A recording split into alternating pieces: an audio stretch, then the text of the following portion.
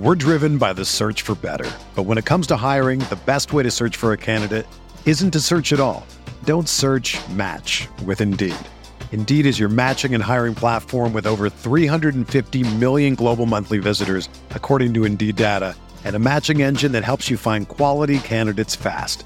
Ditch the busy work. Use Indeed for scheduling, screening, and messaging so you can connect with candidates faster. Leveraging over 140 million qualifications and preferences every day, Indeed's matching engine is constantly learning from your preferences, so the more you use Indeed, the better it gets. Join more than 3.5 million businesses worldwide that use Indeed to hire great talent fast. And listeners of this show will get a $75 sponsored job credit to get your jobs more visibility at Indeed.com/Blue Wire. Just go to Indeed.com/Blue Wire right now and support our show by saying that you heard about Indeed on this podcast. That's Indeed.com/Blue Wire. Terms and conditions apply. Need to hire? You need Indeed. With threats to our nation waiting around every corner, adaptability is more important than ever. When conditions change without notice, quick strategic thinking is crucial. And with obstacles consistently impending, determination is essential in overcoming them. It's this willingness, decisiveness, and resilience that sets Marines apart. With our fighting spirit, we don't just fight battles, we win them. Marines are the constant our nation counts on to fight the unknown. And through adaptable problem solving, we do just that. Learn more at Marines.com. The baseball season is go, go, go. It's nonstop, relentless for every night, 6 straight months, and then hopefully another month in October. You also have work, friends, family, and a million other things going on. That's when you reach for a Coors Light. It's made to chill. There's only one beer out there that's literally made to chill, and that's Coors Light. I mean, the mountains on the bottles and cans even turn blue when your beer is cold. Is there anything better than opening up your refrigerator after a long day, seeing that icy cold Coors Light can or bottle in your fridge? The answer is no. There's nothing better. That's why when it's time to chill, you choose Coors Light. It's mountain cold refreshment made to chill. Coors Light is the one I choose when I need to unwind. So that's why when you want to hit reset, reach for a beer that's made to chill. Get Coors Light in the new look delivered straight to your door with Drizzly or Instacart. Coors Brewing Company, Golden, Colorado. And as always, celebrate. We are breaking down all aspects of Yankee baseball. This is the Bronx Pinstripe Show with your hosts, Andrew Rotondi and Scott Reinen. Let's go.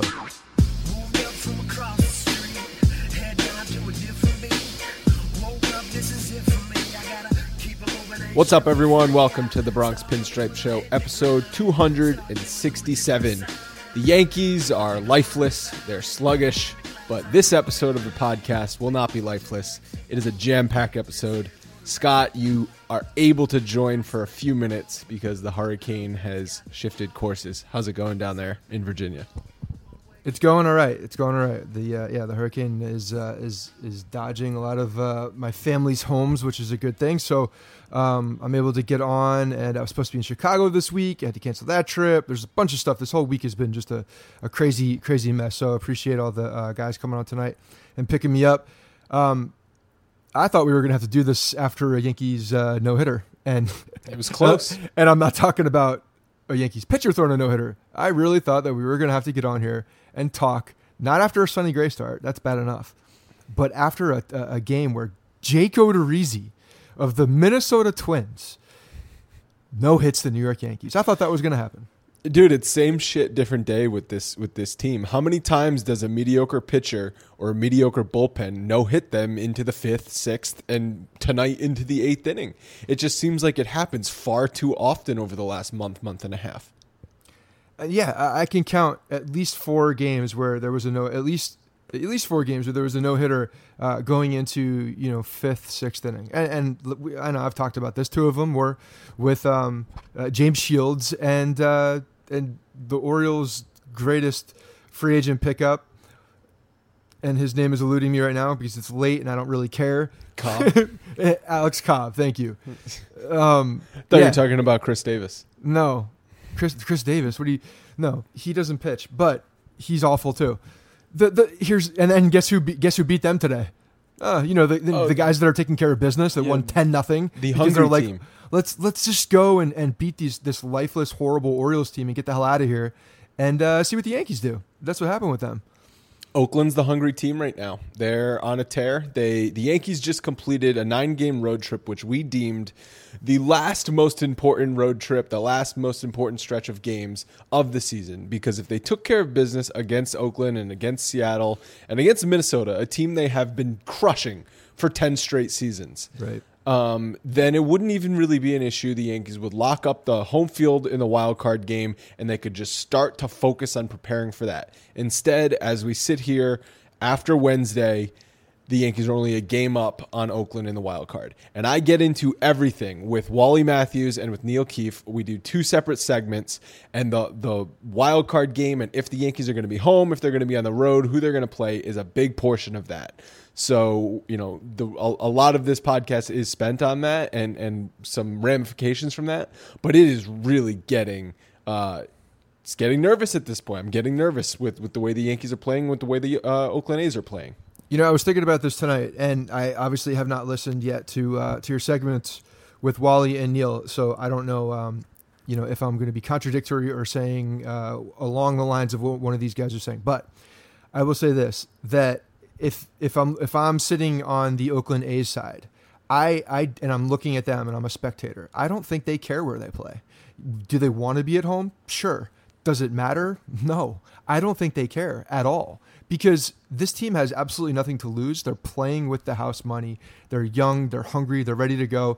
You know what? They may be excited to go to Yankee Stadium and whoop the Yankees' ass at Yankee Stadium.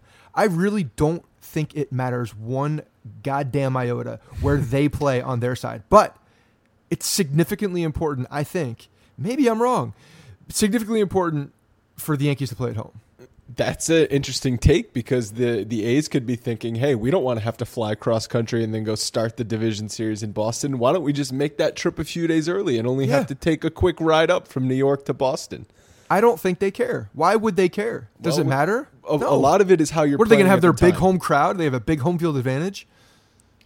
Do you remember 2015, how the Yankees sort of limped into that one-game wild card? And yes, they were the home team, but did it look like they had the upper hand there against the Houston Astros? No. Well, no, because Dallas Keuchel destroyed us that year. But it's because a big portion of the playoffs is how you are playing then.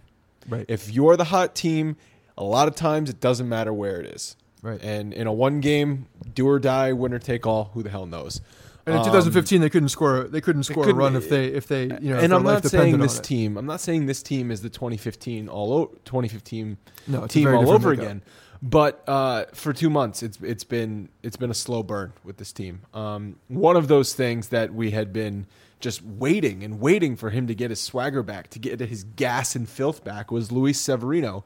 And I thought for the first 5 innings against Minnesota tonight, it looked like he got his swagger back.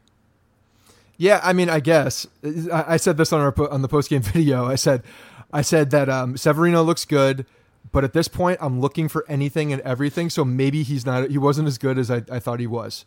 I don't know, because I do feel like I'm searching and looking and hoping and praying and like doing everything possible for Luis Severino to come back, because I feel like he's our knight in shining armor. But at the same time, there was no depth. He got into the 6th inning, couldn't get through the 6th inning, and I know he probably could have if he got yanked a little early. He got yanked a little early, and I think Boone was just trying to get out of there. He's trying to win a game. Boone's trying to win a game any way possible. He feels the pressure Oakland breathing down their neck. But they're okay. Boom, right there. He's trying to win a game. Luis Severino's in the 6th inning with 1 out, and he wasn't the guy that he chose to get out of that inning. And that's your number one guy. So yeah, he's trying to win a game. But the reason he was trying to win a game, or the way that he was trying to win a game, was pulling Luis Severino. And I mean, it worked in that instance. But it's just concerning to me that he still is. And I know his pitch count wasn't crazy high. It was, I think, in the 80s or low 80s.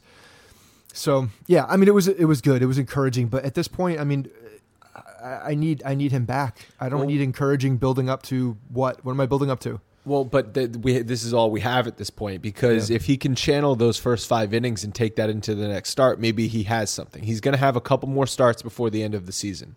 He got into trouble in the 6th inning. He left up a hanging changeup to the number 9 hitter, Adrianza, and that went for the RBI double. And with the Yankees being no hit at the time. It felt like they were down 10-0. Is he the third baseman? I think if he is the third, I mean, it was a ridiculous play that he made in the first inning. The Minnesota Twins were gloving the ball today too. I mean, the Yankees hit a lot of balls hard. They hit balls on the screws, and they couldn't find a hit. But they played some good defense. There's definitely no doubt about it. But you know what? Find some green, man. Find some green. Thank God Greg Bird did it. Yeah, Greg Bird was, of course, the guy to come through. Right. Just a miserable road trip overall. Like I said, 4-5 in the 9 games. They have the home series coming up, last home series of the year. They're going to be playing Boston in this home series, and then they play Tampa and Boston to finish the season. 2 teams that are going to be trying to screw the Yankees out of a home field in the wild card. So they're going to have to snap out of this funk sooner rather than later. And 2 places that they have struggled very badly all year long. Going to Tampa and going to Fenway. Yankees have not been good at all in either place. So it's a tall task. All right, we're going to get into the next 2 segments. First up is my conversation with Wally Matthews, and then the conversation I had with Neil Keefe. Scott, stay safe down there. Any last words? That's it. If everybody's going to everybody who's going to the event this weekend, keep an eye out for some emails.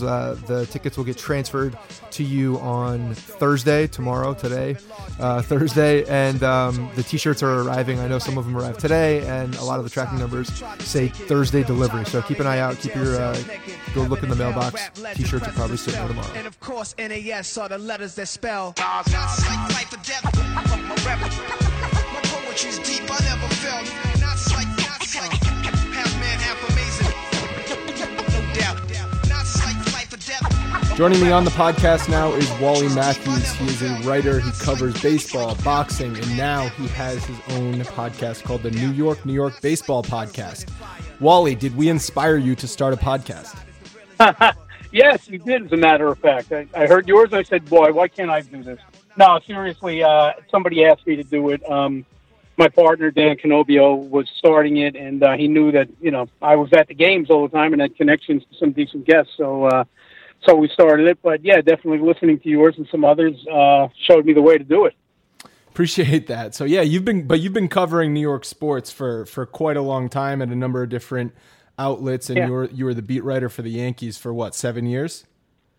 Yeah, I actually did 7 seasons with ESPN, and then, I considered myself the home beat writer for the Times last year, because I did about 65 out of the 81 games.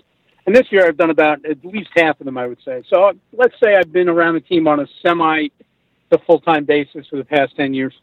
And so in all of those years covering, and not just baseball, any sport that you've been covering, can you recall a team or a season where it's felt like on the surface of things, the results look great. The team is playing 35 games over 500. But if you watch this team every day, you know that things are trending in the wrong direction, and it feels like people are panicking as we're entering late September. Well, you know what? I kind of saw this happening near the end of the 1998 season. As great as that team was, they kind of had a downturn late in the year, and there were some worries there. There were some worries in 2000, and they wound up going on to beat the Mets in the World Series. Look, this team has had a great season. There's just no question about it. Is it perfect? No. Is it flawed? Definitely. But you also have to factor in they're in a division with a team that's playing at, for most of the season, playing at a historically good pace. So, if the Yankees win 100 games and come in second, I understand how, I hate to use the word spoiled, but how sometimes entitled the fan base appears to be for the Yankees. But, a team that wins 100 games and finishes 8 games behind the Boston Red Sox, you can't call that a failure. You just say you ran into a juggernaut.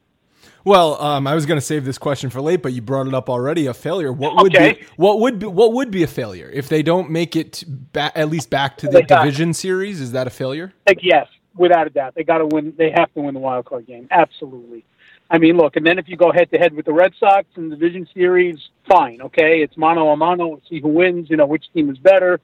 Blah blah blah. And if you lose that, you have nothing to be ashamed of. But if you don't get out of the division, the wild card game.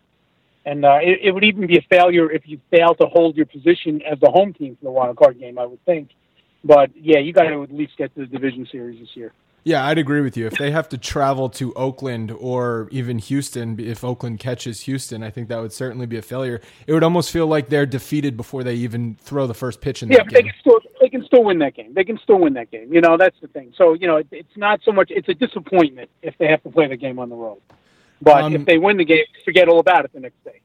So watching Boone this year, how would you assess his first year managing?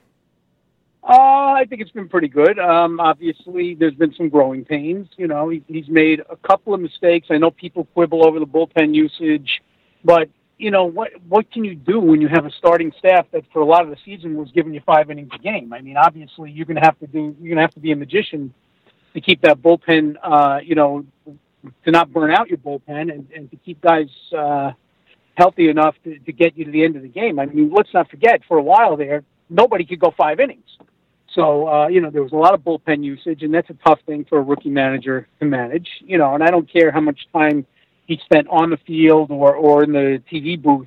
It's not the same. I mean, once the game starts and you have to make in-game decisions, you know, it's a difficult job, and we've seen it. We saw it with Mickey Callaway also, you know, across town. You know, he made a ton of bad decisions, but he also didn't have the team that Boone had.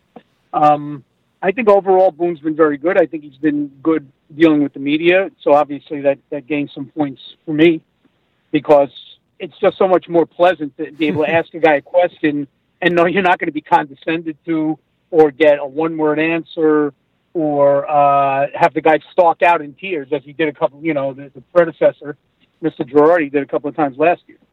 Well, with Girardi, I recall some press conferences early in his tenure that were not so much like that. So maybe it was the media's fault. They turned Girardi into that sort of personality. No, I think what it was. Now, I don't think we turn. I think people's personalities get magnified when you see them twice a day. And, you know, anybody after a while is going to show his true nature. And I think that's what we saw with Joe. I think part of the thing is his intensity. He's just wound too tight, you know, and I never felt like he was enjoying the job, even when the Yankees were winning. I always felt like he was always under some kind of stress, some kind of anguish. And as September rolled around, you know, he didn't have the luxury of managing the 1998 team or any team that really ran away with anything. I always felt like it was getting to him, you know. And I had said many times to my colleagues that if I felt as unhappy or looked as unhappy in my job as he does in his, I would quit. You know, I didn't understand why he did it. Honestly, I mean, he just seemed like he was miserable.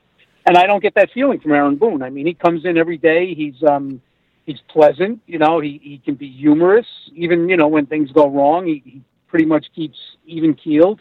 And I think that's important in a manager, especially nowadays, because there's so much media focus on everything that they do.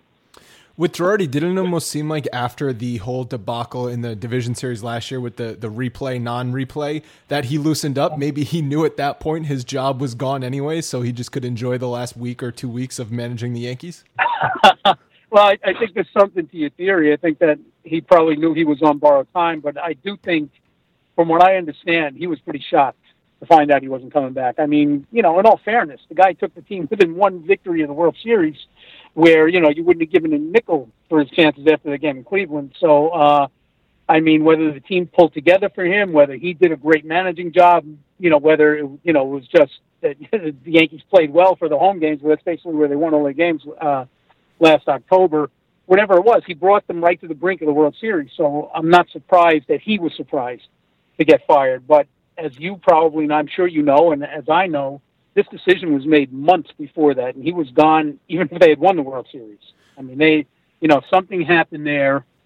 Something happened in the front office of the Yankees that soured them on Girardi, and, the decision was made that he was getting whacked no matter what happened. I agree with you on that. And with Girardi, I think he actually didn't get enough credit for how much he got out of some of those 2013, 2014 teams, which, yes, had a $200 million payroll, but also had, Kevin Youkilis and Ichiro Suzuki and Jason Nixon in the everyday lineup on a regular basis, and he got them to mid-80s wins. So, yes, you can say all that stuff about Girardi, but he did get results.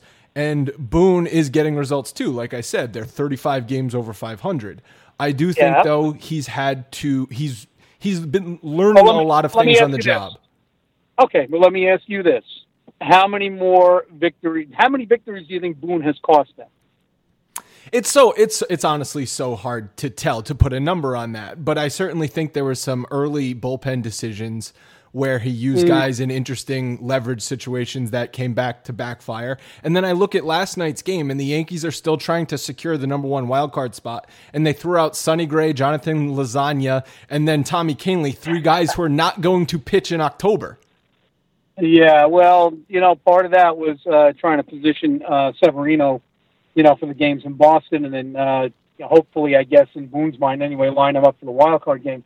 But, I think sometimes we overvalue the role of the manager, and I think something very, very indicative happened last weekend, and I'm sure you know the game I'm talking about, when Josh Bard ran the show because Boone was serving the suspension, and, the moment came up where they had bases loaded and they're down 3 runs, and he sends Greg Bird up and keeps Giancarlo Stanton on the bench. Now, Greg Bird comes within, 6 inches of winning the game with a grand slam homer, but the decision was somewhat questionable because you're talking about the reigning National League MVP and a guy that hit 59 home runs last year, and you're looking for a home run in that spot. There's no doubt about it. That's what you want your guy to do, so which one gives you a better chance of hitting the home run there? It seemed to me it was a strictly lefty-righty decision. And I asked Josh Bard about that afterward, and he gave me some bogus answer about how the matchup favored Greg Bird. And then I went back and looked at it, and it turned out that Giancarlo had actually faced the guy twice and had a double against him, and Greg Bird had never faced him. So the only way the matchup favors Greg Bird is if you're a lefty-righty reflexive guy, okay? Then I asked him what it was like to have to manage that kind of a game, without Boone there, to be thrust into a game like that where you suddenly have to make this big decision. You know what he said? You might remember the quote. He said, "The process remains the same no matter who's managing." It's such a telling quote that Boone's not even making the decisions. It's coming from up top. Thank you. That's correct. That's absolutely correct. So if you're going to point at Boone's mistakes, just understand those might not have been his decisions. They might have been coming from somewhere else. And that's a great story. That's a great story. It's a great point. And I'm not a Boone hater. And anyone who listens to this podcast week in and week out knows I'm not a Boone hater. But I have also said at times that this is the team that Cashman has built. He's built a team that's going to hit a lot of home runs and going to strike out a lot. He's hit a team that is not going to bunt. It's just not going to happen no matter how many times we scream. This does not only come from Cashman, this comes from his analytics guys. Well, yes, and Cashman, but that's what Cashman has turned into. He's turned into an analytical GM. That's right. And a lot of GMs have. I had Bobby Valentine on my podcast yesterday, and I said to him, the role of the manager has changed so much, and I told him the Josh Bard story. I said, that a lot of times you're out of the decision-making process. I said, do you think you could work in this environment? And he said, probably not, I mean, it's the old school guys like Valentine. We saw it with Terry Collins last year. You're going to see it with Mike Scioscia at some point. If they're not willing to just go reflexively along with what the analytics guys tell them to do, they're going to be out of jobs. And Girardi may not have been willing to do that. That may have been I believe that's part of it. The crux of the rift. Yeah, he was analytically oriented, but I think he did, in terms of in-game decisions, want to call his own shots. I mean, John Glenn wanted to fly his Mercury capsule without any help from NASA. And they said, the hell with that. We're going to fly it from down here. And I think, he rebelled against that. And I think Girardi rebelled against it as well. Absolutely. All right. So rank the disappointments this season for the Yankees. Sonny Gray, Gary Sanchez, and Greg Bird. Okay. I'm less disappointed in Greg Bird than the other two, quite honestly, because I think some of Bird's problems are injury related. I think he just could be one of these guys that, has a bad body, unfortunately, and, just can't stand up to the rigors of everyday play. I hope I'm wrong about that because he's a terrific kid. He really is. Sanchez disappoints me maybe more than Gray, and I'll tell you why, because I don't see a bit of improvement in him behind the plate. In fact, I see some regression. And that was, a big complaint about him last year, okay? And obviously, whatever work needed to be done in the offseason, in spring training, was not done because he's not a better catcher this year. In fact, he's a worse catcher than he was last year. The other thing that bothered me about him was when he came back from the DL just last week, Boone said, he's in the best shape he's been in all year. And, I had to put my hand up and say, Aaron, why couldn't he get in that kind of shape before spring training? and I got some mealy mouth answer, pleasant enough, but no real commitment to what was going on there. But it seems to me that Gary Sanchez might have a work ethic problem. And I hate to say that about a guy, but when you're 25 years old, if you can't be in rock hard shape on April 1st or March 1st, there's no excuse that you're suddenly working your ass into shape in September because you've been on the DL for a month. I mean, to me, that was a big red flag. It was totally a backhanded jab at Gary Sanchez when the first time he went on the DL. Say that? Right, when the first time he went on the DL, Boone said it as well. Yeah, so that may be like the nice guy's way of saying, we need this guy to get in better shape. As for Sonny, I've suspected he's been injured since they got him. I thought the Yankees got him too easily. I thought Billy Beane gave up on him too easily. I mean, he doesn't make a lot of money, by for a guy of his stature or his former stature. He did spend some time on the DL in Oakland, the season that the Yankees traded for him, and also the year before. I just don't understand how a guy suddenly forgets how to pitch. Now, I know he was pitching in a much tougher ballpark to hit in Oakland. I know the AL East, the hitting is much better. We know that. Maybe the pressure, although I don't think so. I wrote a story about Sonny Gray dealing with his father's death and playing a terrific game in high school, throwing for a record in passing yardage the night his father died, So I don't think he's the kind of kid that gets rattled by pressure. So I still suspect that there's a physical problem there.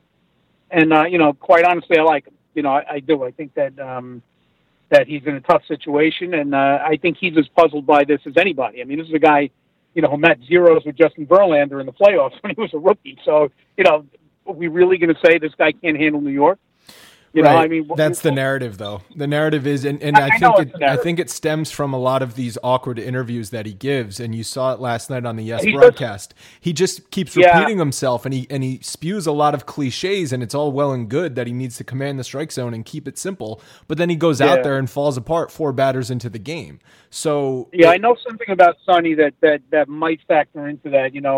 He stammers a little bit. He has a little bit of a speech impediment, and I think that especially when he's interviewed on television, I think he's very conscious of it, and I think that's why he's very careful with what he says, because he doesn't want to stutter on TV. I'm telling you, this is absolute truth. So, I mean, I don't know. I'm not using that as an excuse. I'm just telling you this could be an explanation for why he doesn't come off well in those things. Because when you get him alone privately, he's fine. It's not like that. Yeah, and I can totally buy that. I actually had a chance to talk with him for just a few minutes at Sabathia's charity softball event, and I asked him a couple of just fun questions, and he was very personable and that sort of thing. But then I did ask him just a very PC question about how you've been dealing with your struggles on the mound this year, and that's when he sort of started to get a little jittery. So from that sense, obviously he knows. Andrew, he knows the narrative, Sure thing. Even if he doesn't read the paper, somebody reads it to him. Trust me. Ain't nothing that we say or write that doesn't get back to these guys in some way. Yeah, and I think for all 3 of those guys I mentioned, Bird, Sanchez, and Sonny Gray, it's been a completely lost season, and they're going to have huge question marks coming into 2019. Surprised you didn't bring up Ellsbury. I guess you're not disappointed by him. No, that's exactly what I expected out of Ellsbury. Okay, that was too easy. Sorry. Speaking of 2019, though, I know we're not fully looking ahead because it's still mid-September, but talking about the starting rotation, do you see Brian Cashman giving out maybe 1-year deals again to guys like Sabathia and maybe even Happ, or do you think he's going to try and do something a little bit more significant this offseason after what's transpired in the rotation?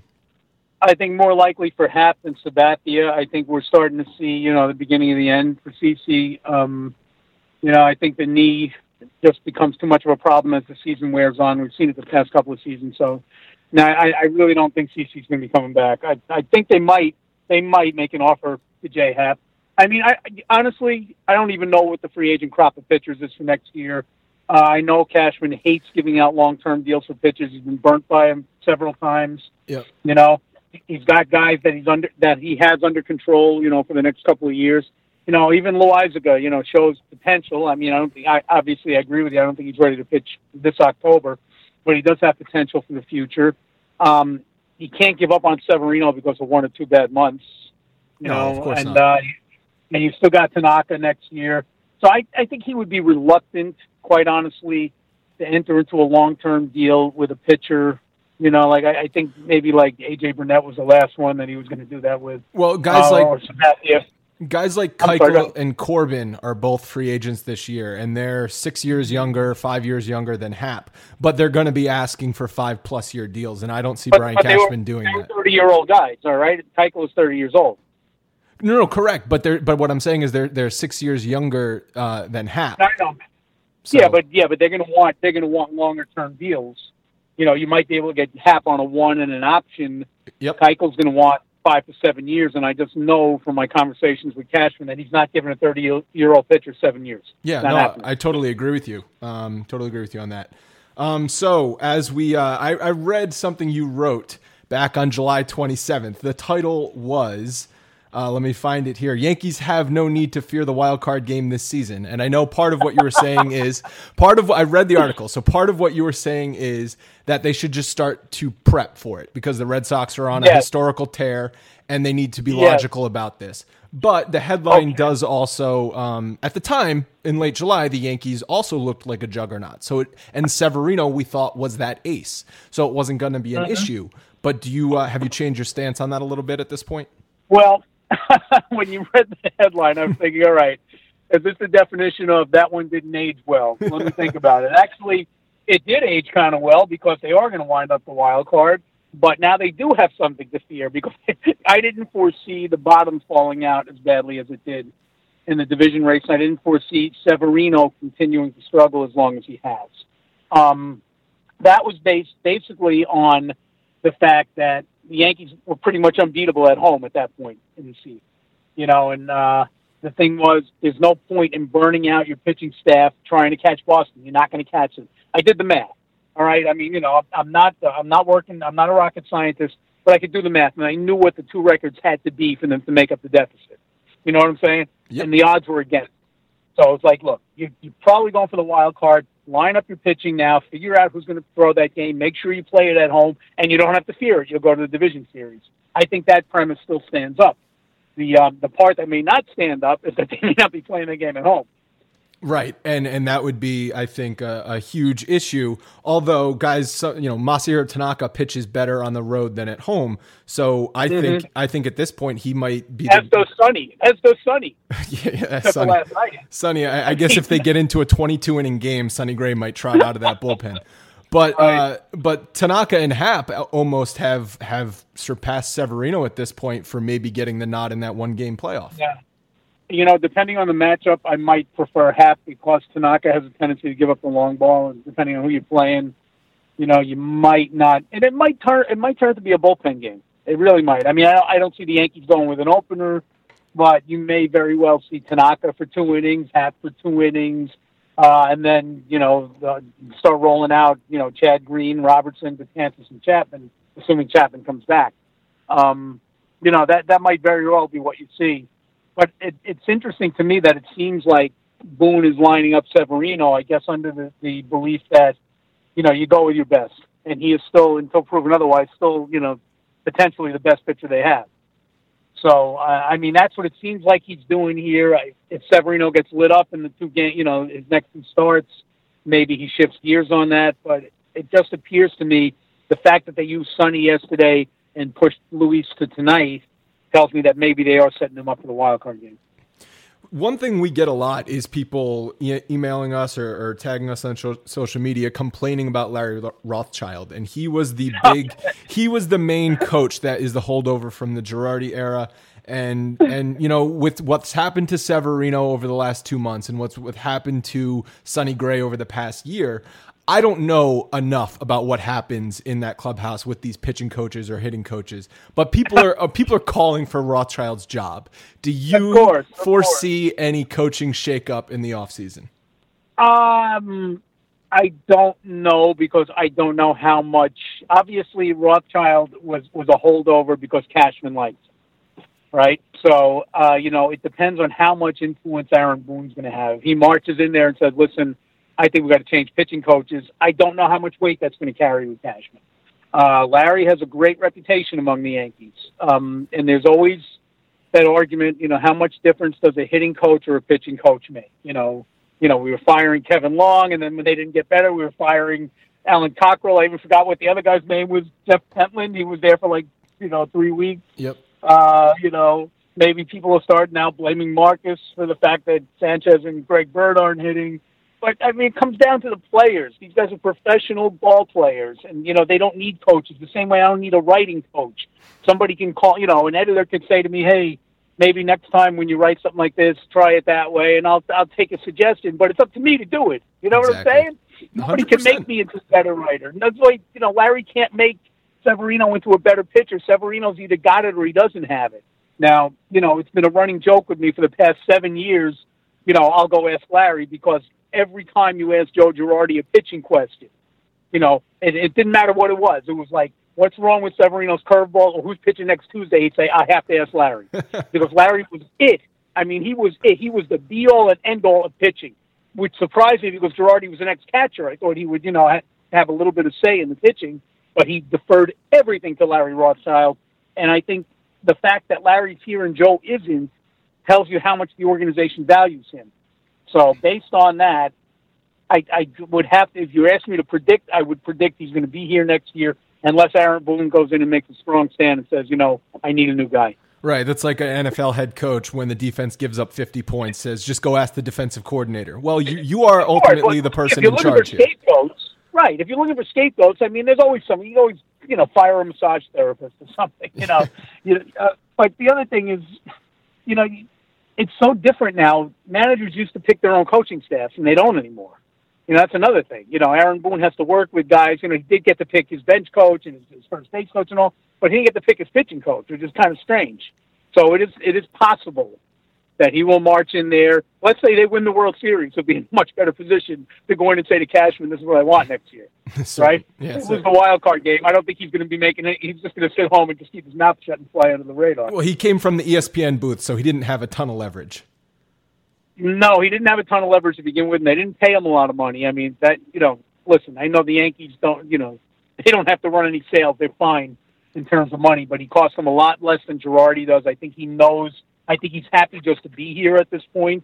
But obviously, if he takes this team to the ALCS or even to the World Series, he's going to be in a much stronger position.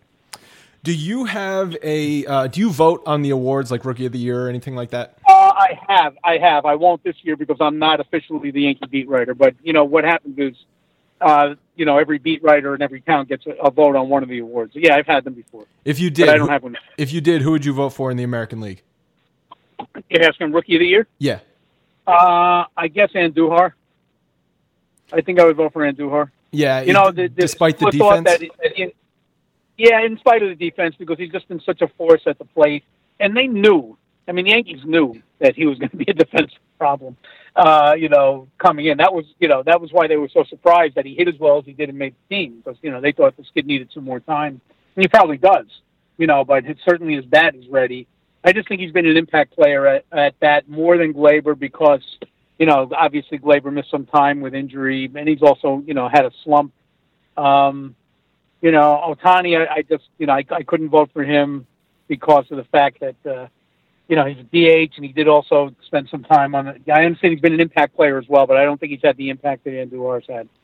Yeah, and also some people are talking about Joey Wendell in Tampa, just if you're looking at advanced metrics. Yeah, I haven't seen enough of him to say, and I'm not exactly an advanced metrics guy, not yet.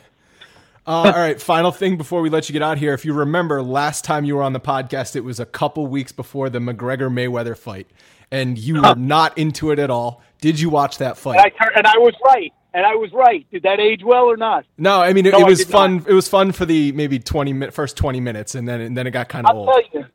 I'll tell you what the deal was. I would not spend $100 for it. It's impossible. I don't even like watching Floyd fight as much as I admire him, his talent. I just think his fights are awful, and I don't want to pay for them.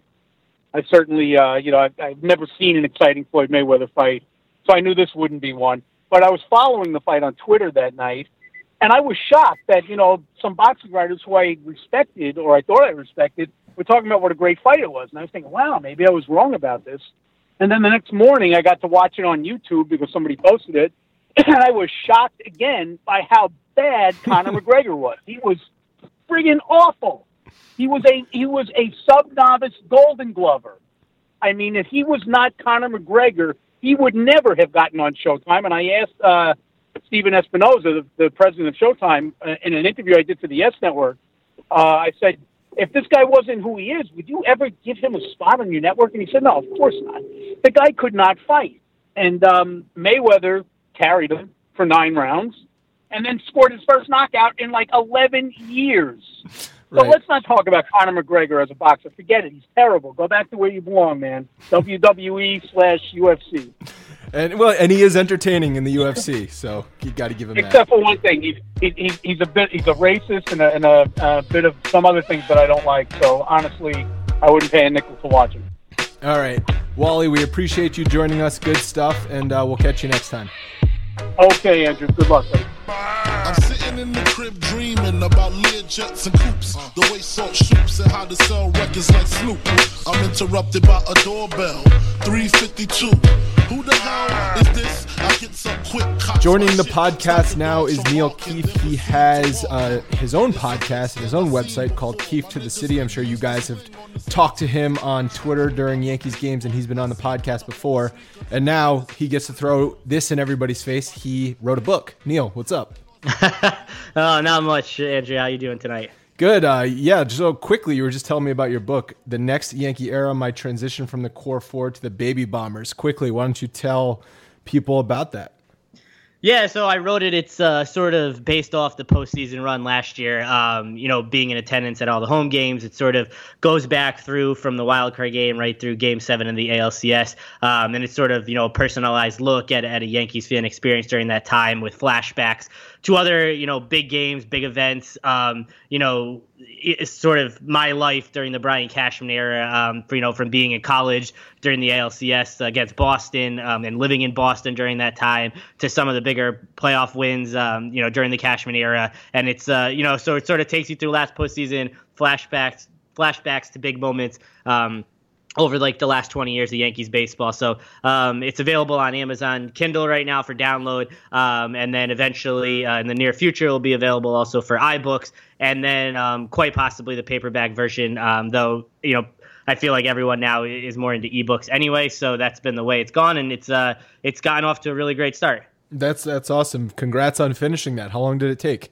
Thanks. I started it pretty much during the off season, here and there, and then, really revved it up as this season started getting going. So it took, a few months to sort of go back and, get a good memory on everything that's happened and, go back through Baseball Reference. And that was a big help, reliving the postseason, watched every single game once again from last year. So certainly those games 6 and 7 in Houston were pretty painful to watch once again. But yeah, it took a few months to complete. Nice. Cool. And so as you were saying, it was sort of reliving it through the playoff run last year, which was so much fun, sort of unexpected. And now this year, as we're entering October again, nearing closer to October, I actually put out a Twitter poll yesterday, and I asked very simply, would you rather the Yankees play at home in the wild card game against Houston or on the road in Oakland? Because those are two possibilities right now. 57% of people prefer to be at home against Houston rather than having to travel back to California. What do you think? Yeah, I mean, I think if you're put in either of those situations, the Yankees probably don't win either of those situations. Going across the country, I tweeted this out the other night. Basically, game 162 is a Sunday afternoon in Boston. So let's say, that game might mean a lot. The Yankees might have to go balls out in that game to avoid going to Oakland for the one-game playoff or going on the road. But let's say Houston wins the division. Let's say that game doesn't really mean anything, or maybe it does, but let's say the Yankees win the second wild card. So after that game on Sunday, they will then have to fly Sunday night from Boston to Oakland, get into Oakland, either late Sunday night because of the time difference, early Monday morning. Then they'll have, a workout the next day. Then they'll play Wednesday night at 8 o'clock, so 5 o'clock Oakland time. Let's say the Yankees win. That game ends around 8 or 9 p.m. Pacific time, so 1 a.m. here. They get on a flight 6 hours back. They get back sometime, late morning, early afternoon, back to Boston on Thursday. Then they have to go to Fenway, have a workout, and then the next day they play and probably have to face Chris Sale. So if the Yankees are in that situation, I would rather they just lose the wild card game because I do not want to sit through. I'm dreading a 5-game series against the Red Sox as is because, like I've said my whole life, there's nothing to gain from this. If the Yankees beat the Red Sox in the playoffs, they're supposed to because they're the Yankees. And if they lose, it's the end of the world. And even in a year where the Red Sox might be the best regular season team in Boston history, those rules still apply. So if the Yankees are going to have to go across the country, then come back, burn whichever starter the organization deems their best starting pitcher, and then have to face Chris Sale and then play Boston on back-to-back days, it's going to end poorly. So if they can't get this home field advantage for the wild card, it's actually a disaster. I can't even begin to tell you where where we were last year when they lost to Houston. Feeling great about baseball again for the first time in 5 years with Yankees baseball. You could actually see the future, and to go on such an unexpected run. And, those nights at the stadium in October were so amazing. And then, you really had no expectation. And for them to get you within one game of the World Series, it was awesome. And it was as good of a season as any, even some of the championship years. And now where they are, it's basically 2015 where they're just limping to the finish line. And I just have an awful feeling about the wild card game to this point. This team has gone from so fun to watch 2 months ago to just it's frustrating and disappointing and makes me sick every single night. It's still a couple weeks away, so things could obviously change. And I heard Boone talking to Francesa today, talking about how really we just need to get back to playing good baseball, and that's very easy for him to say, but it's so true, because if the Yankees are playing well down the stretch and then they have to play and they do win home field advantage in the wild card game, I think people will feel a little bit differently than we are now speculating about a game 3 weeks from now. Yeah, I mean, Aaron Boone's an idiot. Like, he's just flat out an awful in-game manager. He's the reason they're in this position. You could talk about Gary Sanchez having an awful season, Greg Bird just, whatever happened to him, the injuries to Judge, Stanton being a disappointment. There's a lot of things down the line that you could blame on the players, but there's no reason that this thing should now be at 2 games. And with Oakland playing Baltimore on Wednesday night, they're going to win that game. They're going to win the next day, too, because they're playing them again. So this thing could be tied up by the end of the day on Thursday. And the only reason it's there is because of Aaron Boone. And at some point in these next 17 games, he's going to start managing with urgency. It has to happen. It hasn't happened yet through the first 145 games this season, but it's going to come to the point where this thing is either 1 game back or tied, or the A's take the lead, and he's going to have to start, going to Betances in the 5th inning with guys in 1st and 3rd and 1 out. And he should have been doing that in the middle of the summer, because we wouldn't be in this position right now. And a lot of people on Twitter and Yankees Twitter, I know you're on there. We talk all the time, whether it's positive people, pessimistic people, realist people. The Yankees, if they lose the 1-game playoff, I don't care if they win 103 games. It's a disaster of a season, going from where they were last year to adding the NL MVP. It's a train wreck. And Aaron Boone and his lackadaisical la-di-da attitude has sort of given everyone this calm demeanor that it's okay to lose because there's tomorrow. Well, there's 3 weeks left in the season, less than 3 weeks, and they're in a really bad spot. I was actually wondering at what point in the podcast you would refer to Boone as an idiot, and it only took 5 minutes. So good job there. But with I agree with you that he has been pretty casual for the past few weeks as we've seen this team trending downward. And it starts with what happened last night, where Sonny Gray started, Johnny Loaisiga came in, and then Tommy Kahnle comes in the bases loaded situation and gives up a grand slam. Those are 3 guys we're not going to see in October. Those 3 guys might not even make the postseason roster. Certainly Loaisiga, I don't know what the point of Sonny Gray would be, other than maybe if you get into a deep extra innings game. So why, when you're still fighting for your home game wild card, are you using 3 guys you want no part of in a big situation? Yeah, I mean, Boone just has no clue. He has absolutely no clue. And there's this theme that because he's a rookie manager, it's going to take time for him to, learn how to use the bullpen and utilize the right guys, the right situation. And this guy's whole family is Major League Baseball. He's been around baseball his whole life. How does experience or years as a manager going to make him better at that? How can the whole world know, not to bring in AJ Cole when the game is tied or losing by 1 and you have a chance to come back? How can the whole world not see Sonny Gray, 6 out of 7 guys reach base? He's still in there.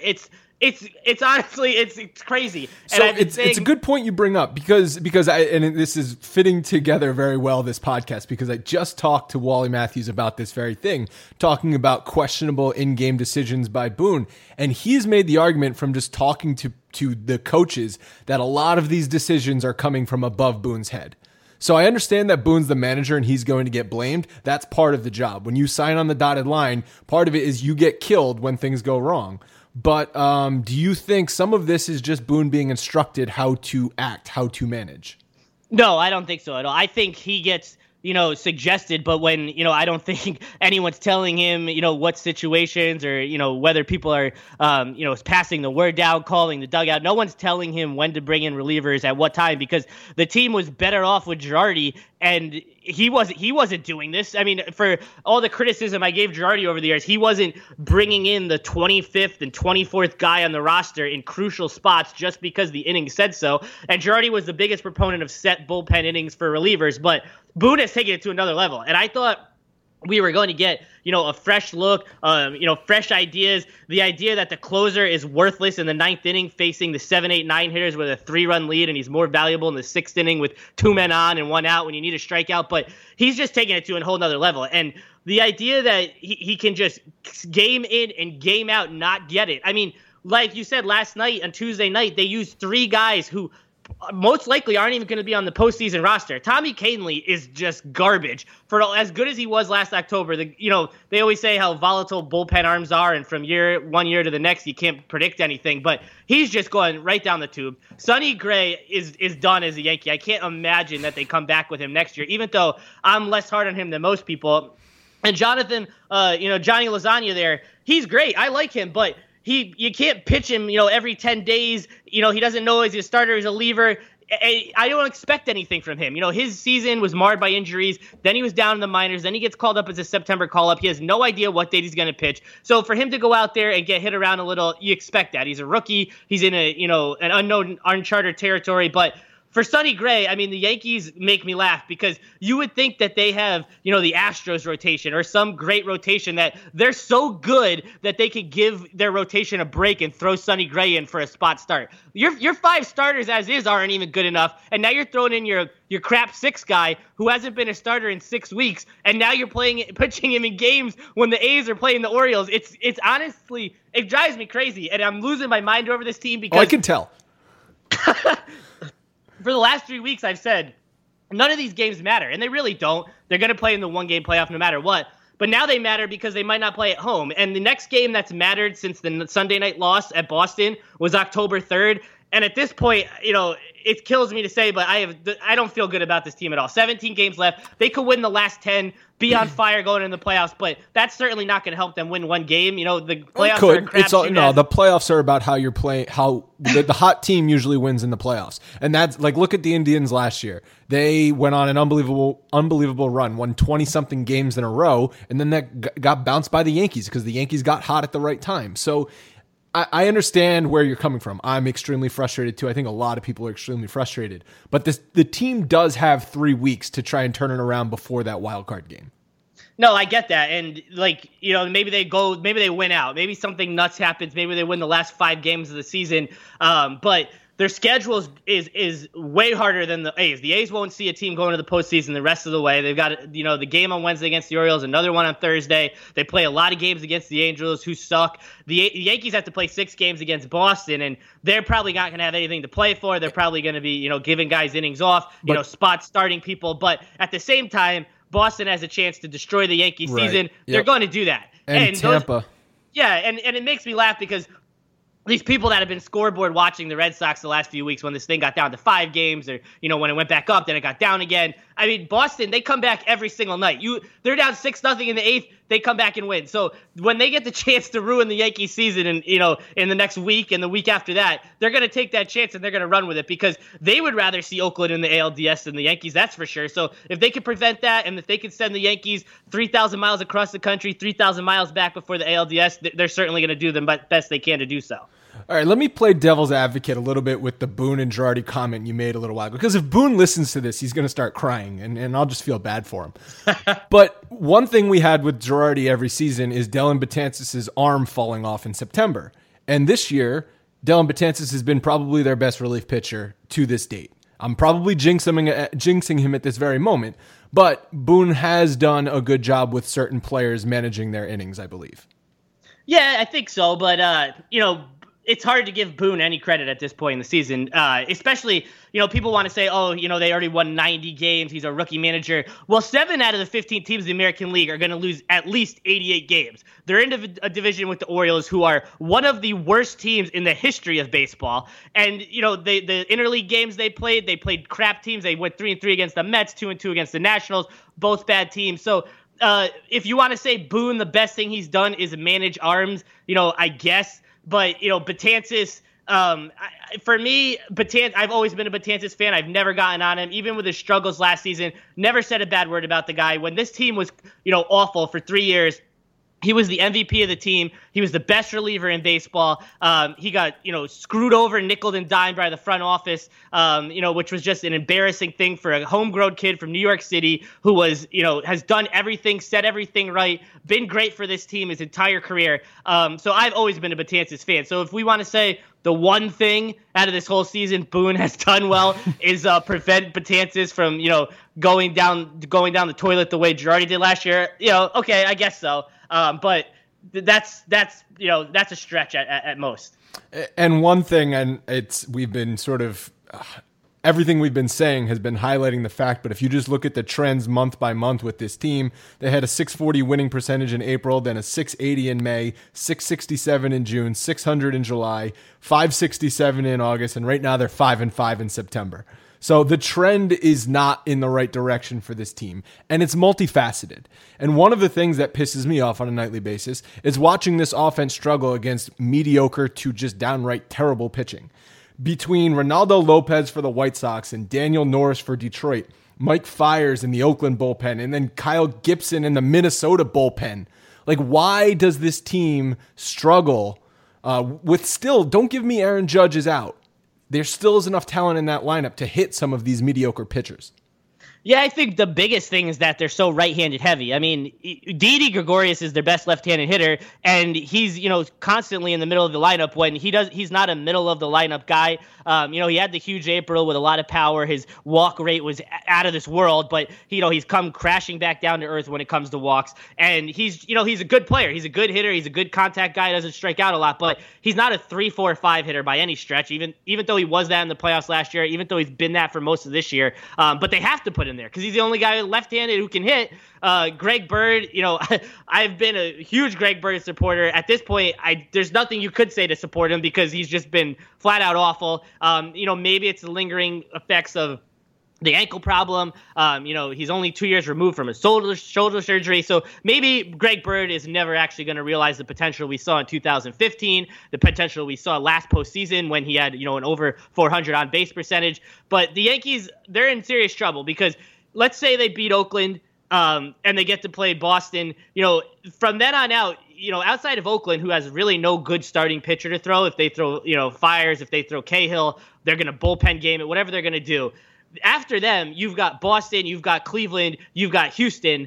You're just going to see an elite starting pitcher every single night. And what the elite starting pitching has done to this team is flat out scary with sliders away. I mean, if you thought it was an issue last year with Judge and Sanchez, it's still an issue with Sanchez this season, which Giancarlo Stanton will swing at any slider that's in the other batter's box. Like, it is mind-blowing. He is Starlin Castro, just a bigger version and with more power. He has the same plate discipline, which is none. He'll swing at anything. And, people want to say, 33 home runs. He's come over to a new league.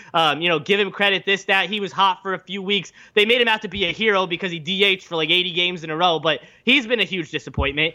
Aaron Hicks, I tweeted, I think last week, his numbers against Cleveland, Houston, and Boston, and then his numbers against the rest of the teams. And it's just scary because he's a guy who will go out and get his, pad his stats against the number 4 and 5 starters. But 3 weeks from today, they're not going to see any more 4 and 5 starters. So Aaron Hicks was garbage in the playoffs last year. You can't expect anything from him going in this year, but the team's going to hit him first because of his on-base percentage, even though those numbers didn't come against good pitching. They're certainly not going to hit him at the bottom of the order where he belongs. They're probably going to put Gleyber Torres there, which is just crazy because Boone's still hitting Gleyber Torres behind Austin Romine, 3 months after he was hitting him behind Tanaka against the Mets. So this lineup the lineup has a lot of holes. It has a lot of problems. It has good power numbers, and they'll beat up on crap pitching half the time. But when it gets crunch time and they're facing elite pitching in 3 weeks, it's going to be real ugly. Well, and the Yankees have also made they've performed well against bullpens. At least in the first half of the season, they would beat up on bullpens. So that's one thing.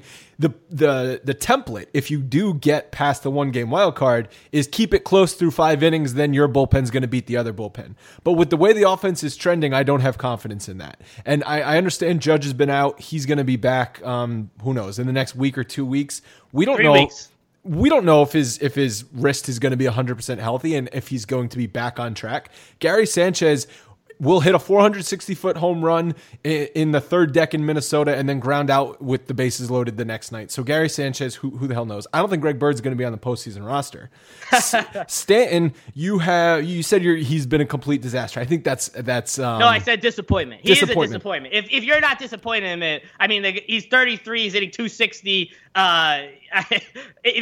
When you hear his numbers and you see 59 home runs, certainly that's hard to ever replicate ever again. That's a generational season. But when you watch him night in and night out, which I didn't, I watch a lot of baseball. I bet on a lot of baseball, so I saw a lot of Marlins games when he was on the Marlins. But when you actually watch every single at bat of his, it gets really hard to watch when he's going badly. And he's been going badly recently. Last 21 games, a 524 OPS, just 1 home run. I thought when he got his 300th home run, the monkey was off his back. That hasn't worked. And now Boone moved him back to the cleanup spot where he is performing better than in the 2 spot. He's got 1,010 OPS out of the cleanup spot. Do you think we're starting that lineup change will help get him out of his funk? Maybe. I mean, it never surprises me when he hits a home run or goes 1 for 4, but he seems to be, he had that one game a couple months ago where, he hit the big home run to tie it. He hit the walk-off. And, the 2 home run game against Keuchel, the 2 home run the 2 home run game on opening day in Toronto. You take away those 3 things, that's, pretty much it. I don't like this game. I don't like the takeaway game. No, I'm not saying that. I'm not taking away. I'm saying you take those 3 games. That's it. I mean, we're at game 145, and he has played well against Boston. I'll give him that. He has hit very well against Boston, which most big-name free agents, when they come to the Yankees, or really any new Yankee, usually sucks against the Red Sox. It's usually the ex-Yankees that do well against the Yankees. But for Stanton, he has hit Boston. I will give him that. That's been his biggest contribution to this team. But maybe he'll turn it around these next few weeks, but it doesn't matter. Like we said earlier, nothing that happens between now and game 162 matters on October 3rd, either at Yankee Stadium or in Oakland, because it's one baseball game. Anything can happen. It's bananas. Look what happened last year.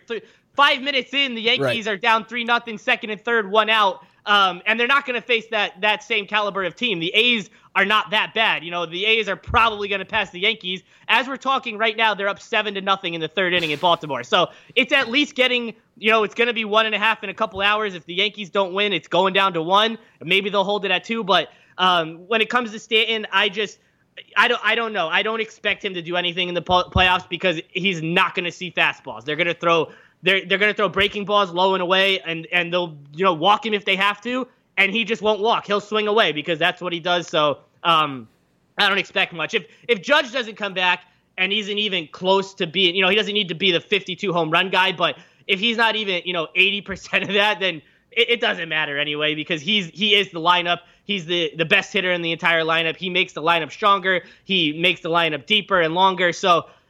He is the team. If he doesn't come back, this thing's not going anywhere anyway. So I think it pretty much starts and ends with Aaron Judge.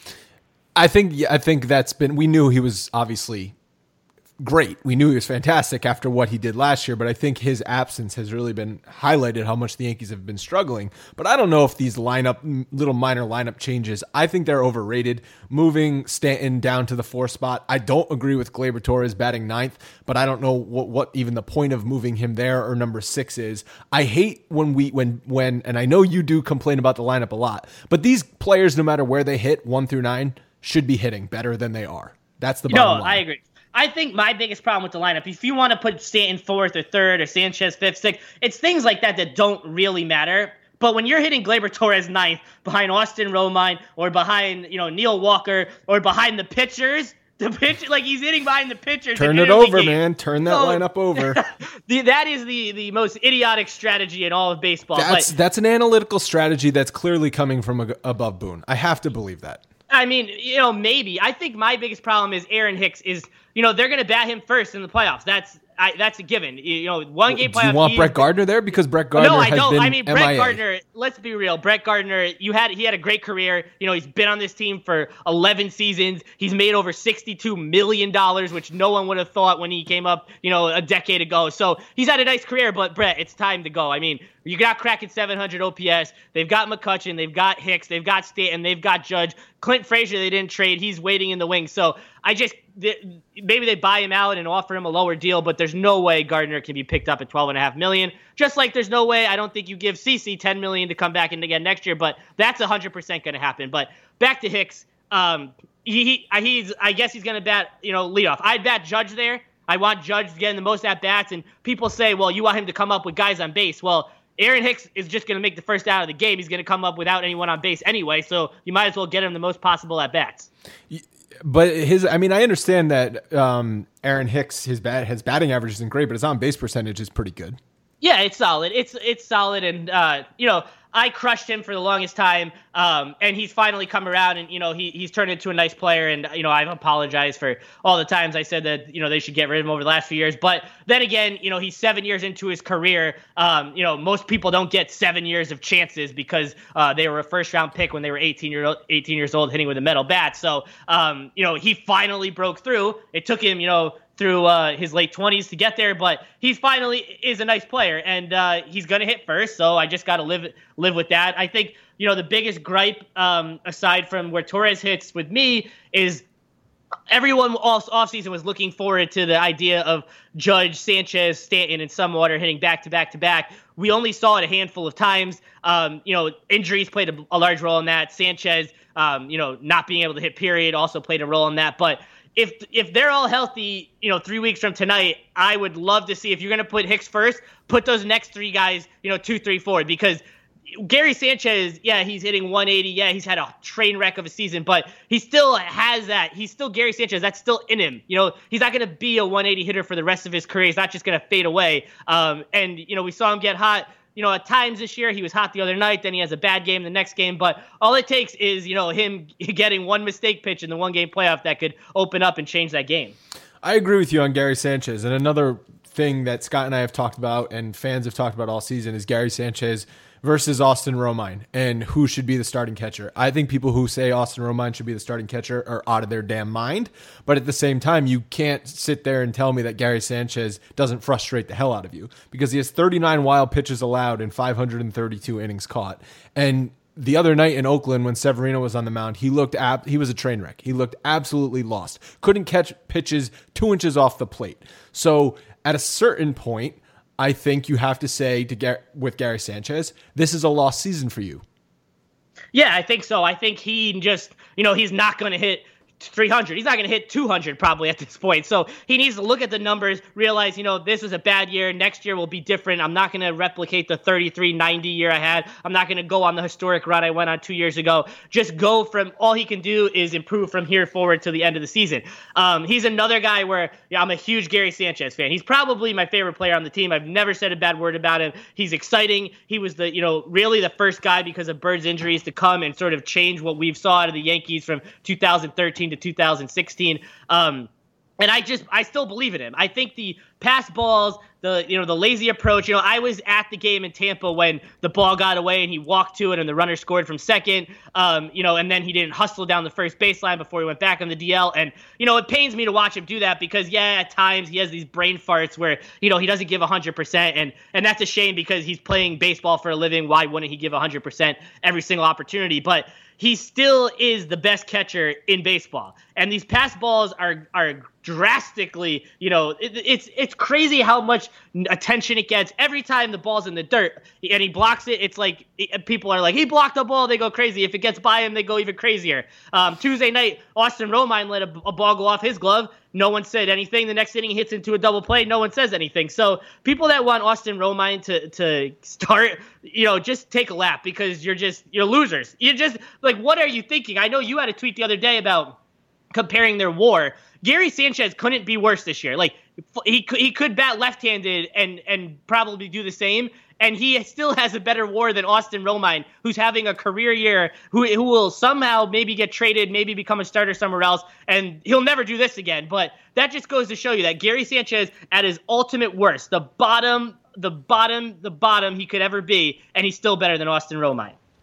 All right, let's talk about something positive. Let's talk about J Happ because he's been great with the exception of that one start against Detroit since he's been with the Yankees. 46 and 2/3 innings to a 2.70 ERA and a 6.71 OPS allowed. And one of the things that I know Cashman and Boone talked about when they acquired him was his peripheral stats are better than maybe the traditional stats are telling us. And I think we're seeing that play out because his batting average on balls in play with Toronto was 286. And right now with the Yankees, it's 246. And his ERA has come down. So maybe the Yankees have a little bit better defense than the Blue Jays, which I find funny because I think the Yankees have been poor defensively. But what we're seeing is J Happ pitching better, which is what the Yankees thought when they were getting him, giving them stability, which they drastically needed.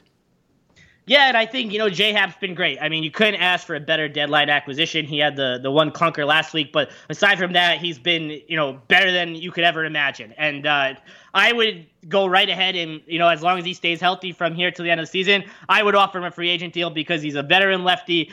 They need that presence in the rotation. CeCe's a veteran lefty, but he's no longer at the stage Happ is, even though, they're relatively close in age. Happ, still can dominate. CeCe, if he gives you, 5 innings, 2 runs, you'll take that 5 innings, 3 runs. CeCe now can barely give you 5 innings, but Happ's been great. I have nothing, he's been awesome. And if it comes down, right now there's, people expect either him or Tanaka to start the 1-game playoff instead of Severino because he's been so bad for 2 months. That is a dilemma that keeps me up at night. I don't know who should start that game.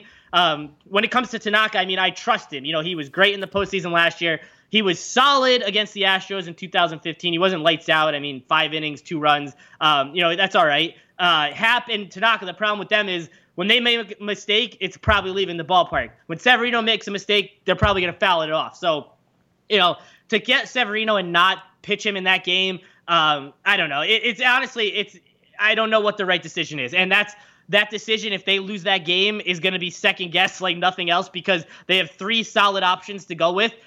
They just have to pick the right one. Yeah, it's something that it's really all people are talking about at this point because it's the only thing that's still left to be decided other than now where that game is going to be played, which we've already covered. Boone talked about it. Did you listen to his Francesa spot today?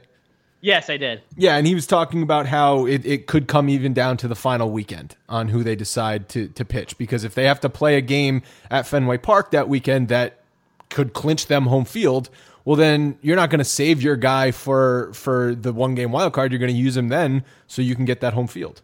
Yeah, I agree. And I knew Mike had to ask him that, but obviously he's not going to, give an answer. Even if he knows, it's Severino or it's Tanaka or it's Happ, he's not going to say it, with 17 games to go. So I get he has to ask the question, and I certainly get that he's not going to give a real answer. No matter what, the Yankees are going to have the better starting pitcher in the wild card game. That's a given. Any of those 3 guys are better than anything the A's are going to throw. The A's bullpen is solid, so I wouldn't be surprised if they just go straight relievers the whole time. I wouldn't be surprised if they go Fires. I wouldn't be surprised Cahill. Outside of Cahill's start against the Yankees, his ERA in Oakland is crazy. It's it's in the ones, I believe. He could certainly shut them down. He struggled with them last week, but that doesn't mean anything. Like we said, it's one game. Anything could happen. So the thing that scares me the most is, Oakland is just like, they just have that feel. They just have that peskiness to them. Everyone on that team hits for power. It seems like every ball that's in play is a line out, right at someone, or a line drive in the gap. So it's scary, and they're certainly not a team you want to see. We would have been much better off playing the Mariners if they didn't go in the tank like they always do. But no one thought the Mariners were going to actually make it. No, and I think going to Oakland, I mean, the Yankees haven't played well in Oakland in a long, long time, and to do the cross-country trip and come back and face that team, which is, it's a bad combination, and I just don't know. I mean, even if they play him in Yankee Stadium, I don't feel that great, but I certainly feel much, much, much better than if they have to go across the country. And another thing about Oakland is that they play better defense than the Yankees, and I really think that the Yankees defensively in the second half has been one of the things that has cost them the most. And Andujar, everyone knows he's been the worst third baseman in baseball defensively, but Gleyber Torres has mental lapses. When Aaron Judge is not in the outfield defense suffers because Stanton is not the same type of outfielder, and then that leaves you weak at a corner spot instead of having Gardner, Hicks, and Judge, which are all 3+ defenders. And Bird or Voit, they're both average at best. So I really think that the defense on this team, it does not bode well for a one-game playoff spot. I have nightmares of a boneheaded play costing them a couple runs in a wild card game. Yeah, I mean, I can see that too. And like you said, Judge is sort of, he's what makes this team click both offensively and certainly defensively in the outfield. He should get a good amount of MVP votes just for anyone who's watched this team since he's gone down. It's been over a month now. It's been like almost 7 weeks at this point. It's been, we're almost closing on the 2-month time period since he got hit on the wrist. But this team, I don't know. And you mentioned Voit and Bird. They're both, pretty much the same at first. Voit took his job with what he's done over the last couple of weeks, but I just, if anyone's expecting Luke Voit to, continue his Shane Spencer act into the postseason, I wouldn't count on that. Like I said, I'm a huge Bird supporter. It's hard to support him these days, but I would still, I would give him a good amount of at-bats. I would split the time between the two over these next 2 weeks, and I really, you say he might not be on the postseason roster, I would play him in the one game playoff. How could you do that? Yeah, I know, it's crazy. And for me, the people that I do get on, and to not get on Sanchez and to not get on Betances last year and to not really get on Bird this year outside of a few moments, Bird, he's still, I don't know. I just still want to believe that he's the Greg Bird we saw 3 years ago and last October. I mean, last October, he's their best hitter, flat out. I mean, he had a 4-something on base percentage. He had like 10 pitch at bats every time up. The huge home run off Miller that saved the season in Game 3. And, when you watch that video, if you watch the GIF of him doing that, when you're a left-handed batter and you're turning around Andrew Miller in a 0-0 elimination game to almost the upper deck at Yankee Stadium, which is just ridiculous. That guy's still in there, and Luke Voit can go and he can homer off these garbage relievers and these 4 and 5 starters that he has the last few weeks. But I don't know. To me, I'd still play. I'm probably the only person in the world that has that idea right now. But I would still play. I'd, hit him 8th, hit him 9th, whatever you want to do. But I mean, it's still in there. That what we've seen from Greg Bird, that's still in there somewhere. And the importance, I've beaten this topic to death. The importance of Greg Bird being a left-handed hitter is so key to this team because we said all of the right-handed hitters that they have, Didi is not a 3 or a 4 hitter. Greg Bird, in theory, is a 3 or a 4 hitter. If he could produce like he did in September or in October of last year, it completely changes the dynamic of the lineup. But having said all that, all Greg Bird at this point is an idea. That's all he is at this point. We have an idea of what Greg Bird should be. He's not that right now. So you can't play him. Yeah, I mean, I have nothing to say in defense of Greg Bird there. I mean, you could say anything you want about him, that he's an idea, he's this, and there is no defense. There's no rebuttal because he's been that bad and he's been that much of a letdown. And, maybe we saw the best of what he'll ever give us because of the injuries. Maybe he just lost it. I don't know. But like you said, he is the left-handed presence when, he was, got one of the only 3 hits in the wild card game 3 years ago against Keuchel when no one on the Yankees could hit Keuchel. He was given the number 3 spot on the order to start last season right away, despite coming back from missing a whole season. They put him right away in the number 3 spot this year. You've heard Aaron Judge say this guy, when healthy, is the best hitter in the organization. So it's not crazy. I mean, it's in there for Greg Bird. I don't know. Maybe his ankle won't let him be the hitter he was. Maybe it's his shoulder, but it's still in there. And, I know I have a good idea what Luke Voit is. I don't think Luke Voit is that far removed from Tyler Austin. I think they're essentially the same exact player. They'll have their moments, but most of the time they'll disappoint you. But I think Greg Bird can have, expanded moments. I think he could go on a type of run that we've seen at times this year when everyone thought, here he is, he's going to turn it around, and he didn't end up doing it. But hit him 8th or 9th, but I don't know. They have to get left-handed bats in there somehow, or they're just going to get embarrassed in the playoffs. And if you want to bat him, at the bottom of the order, you need that left-handed presence. And we've seen when he's right what he can do, and he can carry this team. Yeah, we've seen it. Maybe Boone, like you said, will give him some at-bats over the next 2 weeks, and he can turn things around. Neil, thanks very much for joining us. I'm a little worried about your mental stability with this team right now. Hopefully they turn it around just for your sake. Well, I'm more worried about my actual physical health. I mean, where I was last year sitting, in the right field bleachers when they went down 3-0 in the wild card game, I have this awful feeling already. I'm already looking at flights to go across the country for the 1-game playoff. If it's not here, which is just, absurd because that could be an awful, awful, awful flight home. But, I just need my heart, hopefully my heart and, everything can last through another crazy October with this team. That could be a very expensive 24-hour trip for you. Yeah, I guess the idea is that there's no point because if they do win, then okay, then just go up to Boston. It's obviously much closer to us than Oakland is. And if they lose, well, you certainly don't want to be out there for that. So, yes, the chances are I won't be going to the 1-game playoff unless, it's in New York, which, hopefully I'll see you there for it. All right, Neil, thanks again. Good stuff. Thanks, Andrew. Hey, guys, thanks for listening to the Bronx Pinstripe Show. Make sure you find us on iTunes and subscribe so you can get all new episodes directly onto your phone. If you do like the show, we'd love for you to take a minute and give us a 5-star rating and review on iTunes. It really helps us out and allows us to create more shows. We're on Twitter at Bronx Pinstripes and the same on Facebook. You can always find us there talking Yankee baseball. Thanks again, guys, for your support. Really appreciate it, and go Yankees.